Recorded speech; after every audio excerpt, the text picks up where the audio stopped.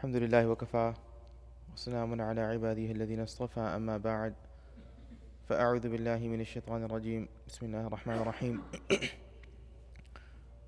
إنه هو السميع البصير سبحان ربك رب العزة عما يصفون وسلام على المرسلين والحمد لله رب العالمين اللهم صل على سيدنا محمد وعلى آل سيدنا محمد وبارك وسلم اللهم صل على سيدنا محمد وعلى آل سيدنا محمد وبارك وسلم اللهم صل على سيدنا محمد وعلى آل سيدنا محمد وبارك وسلم. We all have a limited ability to maintain our attention beyond a single task. And it's interesting because when we try to focus on more than one thing at a time, we're just unable to do so. Some people claim to be multitaskers. The reality is that no human being can truly multitask. There's a simple example they always give, which is that if you think you can multitask, then try the following. You have to do these two things at the same time. Add the numbers 47 and 62, and while you're doing this in your mind, you should also consciously think about the taste of chocolate. Right? If you try it, you'll realize it's very difficult to do. You'll only be able to do one or the other. Because the brain is just not designed to be able to do multiple things at the same time. Allah Ta'ala has created us with a very limited capacity mentally, and that translates into a limited ability to attend to more than one thing at a time. And this is just fact. This is the way Allah has designed us. This is the way our brain is set up. And the prefrontal cortex, which is the area of the brain that facilitates this, just does not have the ability. In fact, in neuroscience, they call this task switching. It's not multitasking. It's that if I'm going to think I could do two things at the same time, really what I'm doing is I'm just alternating back and forth between two different tasks. So if I think I can text and drive, I'm not actually doing both at the same time. I'm driving, and then I'm texting while the car is moving. All right? And then I go back to driving, and then I go back to texting. But I can't do both at the same time. Now, it's interesting because I was just reflecting upon this principle and how vastly different this is than the attention of Allah subhanahu wa ta'ala. Recently, in the last few days, a group of very special servants of Allah ta'ala collected on the plain of Arafah. And the plain of Arafah is a space that Allah has designated, and when His servants collect on a particular day in that space, there's innumerable benefits that reach that individual and then also the ummah as a whole. The Prophet ﷺ said in a hadith, it's narrated in Sahih Muslim, when he says that there's no day on which Allah Ta'ala frees more servants of His except that day of Arafah.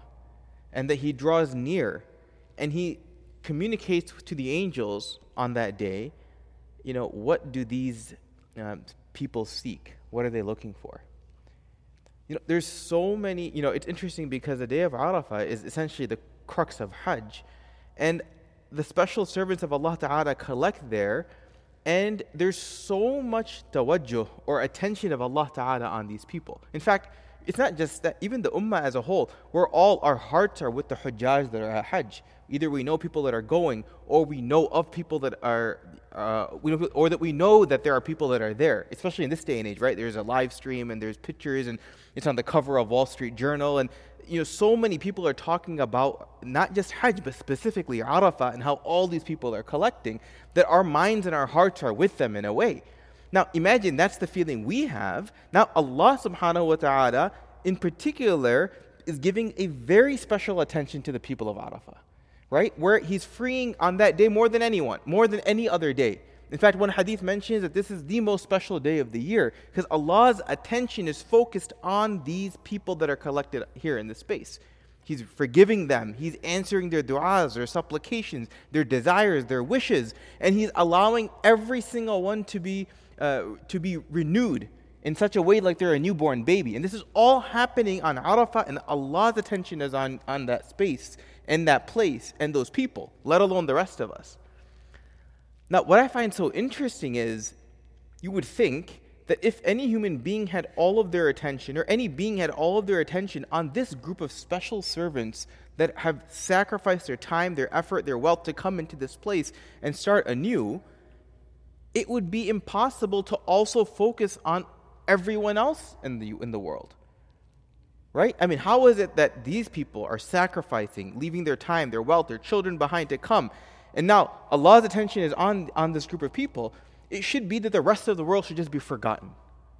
It should be that the rest of Allah's servants and believers should just be forgotten, because His attention is so focused on this group. If it was up to us, we wouldn't be able to channel our attention in so many different directions. It'd be, okay, I'm focused on the people of Arafah and that's it. But what's amazing is that despite Allah's attention being on the Hujjaj of Arafah, He still has not neglected the rest of His servants in the world. Right? Let me think about it, right? You have these hadiths that mention that the dua of the person who is oppressed is accepted.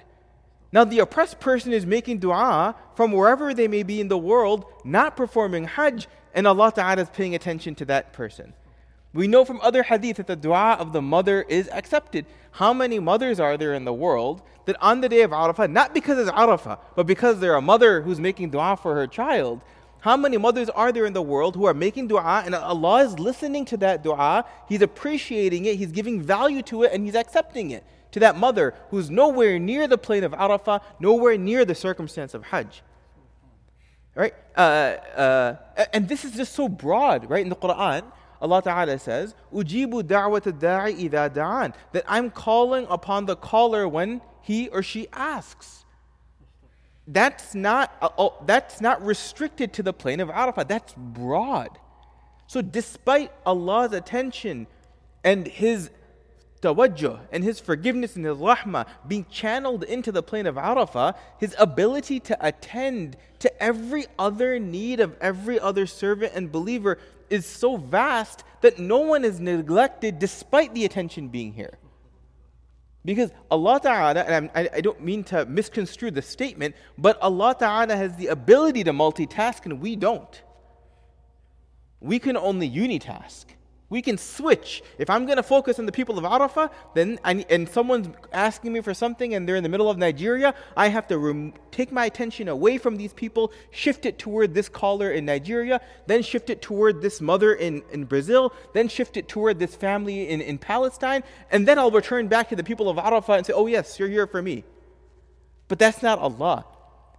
وَهُوَ السَّمِيعُ الْبَصِيرُ. He is all hearing and He is all seeing. And no one is neglected, and that I just find to be incredible. That no one is neglected by Allah. He, has the ability to attend to every single thing at every given point in time, to every human being, wherever they may be, and it's all occurring simultaneously. And that's something to ponder upon, right? And it's on so many levels. Number one, it shows how distinct Allah Ta'ala is from us. We cannot attend to more than one thing at a time. We can't do a single math problem while thinking about what something tastes like. We can't, if we want to lift one foot up, we can't lift up the other foot off the ground. We have no ability to attend to multiple things at a time. It's just not possible. They show this, very famous video. I'm sure you've seen this in different things where, they have 3 people passing a basketball around, and they say, pay attention and count how many times the ball switches hands. And then after the video, they ask you, did you notice the red panda in the background? Right? You may have seen this video. And everyone's like, what red panda? And they watch the video again, and as this is happening, there's like this man wearing a panda suit who's like dancing in the background, and nobody's noticing it because you just can't attend to more than one thing at a time. But in the context of Hajj and the context of Arafah, now you can apply this principle so broadly, right? Like, the hadith that I just mentioned of Sahih Muslim, where Ashhar narrates that the Prophet ﷺ said that no one is freed more than on this day, and then the narration continues that Allah Ta'ala essentially communicates with His angels and says, what are these individuals seeking? Now, this conversation that Allah has with His angels of what are these individuals seeking, this is not just restricted to the circumstance of Arafah. There's other hadith that mention, another hadith, which we've repeated over and over again, that when a group of people like ourselves gather for the remembrance of Allah, the angels climb up to the heavens and they want to witness this event and they want to tell Allah about it. And then what happens? Allah asks them, what are these people seeking? And they say they're seeking your forgiveness, right? And then this whole conversation ensues. This same sort of wording or interaction that Allah is having with the angels on the day of Arafah is the same interaction that's happening or narrated when any gathering gets together. So that means that on the day of Arafah, Allah's attention is there, but that doesn't even preclude a gathering of Allah's remembrance that's occurring anywhere else in the world on the exact same day. Allah can forgive, He can attend to the need, the desire of every single human being in the entire universe simultaneously. Now, this is just people asking Allah for something. Now, at the same time, Allah Ta'ala is observing every single circumstance that's happening. He's still seeing every single interaction that's occurring. He's seeing every action that's being performed. He's witnessing every single molecule that's shifting, every deed that's being performed, every sin that's occurring, every shift in any part of this universe that's occurring is being observed by Allah Ta'ala simultaneously while the people of Arafah are being focused on. It's incredible. So it reminds us of how vast Allah's mercy is, His ability to attend is. It reminds us of how limited we are in our ability and how different we are from Allah Ta'ala in that regard. And it is just an exposition of Allah Ta'ala's magnificence. We are so impressed with the abilities of human beings that if the average believer were to just sit and reflect upon this, let alone any other quality and attribute of Allah, this quality of Allah Ta'ala, being as-Sami' and al-Basir, the all-hearing and all-seeing, it would just, it would mesmerize us until the day we left this world. We should just be lost in thought. How amazing Allah's ability to capture and attend to things and listen and hear. Then it only makes sense. Now it only makes sense in the Quran when it comes over and over again that He is as-Sami' and He is al-Basir. Now it makes sense. It makes sense because we have no ability to do that. It's hard to capture the attributes of Allah unless we connect it to ourselves. I can listen to one thing at a time. I can't listen to 4 things at a time. It's not possible. I have to tell my child, stop, I'm having a conversation here. You're talking to your spouse and you're texting at the same time. It's not possible. Allah Ta'ala, millions of conversations simultaneously, He's capturing it all. Audio, video, intellectual capture, every single component of it. It's only when we compare our limited ability, then and only then can we understand the true attributes of Allah Subhanahu wa Ta'ala. So may Allah Subhanahu wa Ta'ala grant us the tawfiq to be able to appreciate the magnificence of His witnessing. May Allah Subhanahu wa Ta'ala allow us to also be included from amongst those who are granted His special attention from the day of Arafah. May Allah Subhanahu wa Ta'ala allow us to truly appreciate the meanings behind as-Sami' and al-Basir. Wa akhiru da'wana alhamdulillahi rabbil alameen.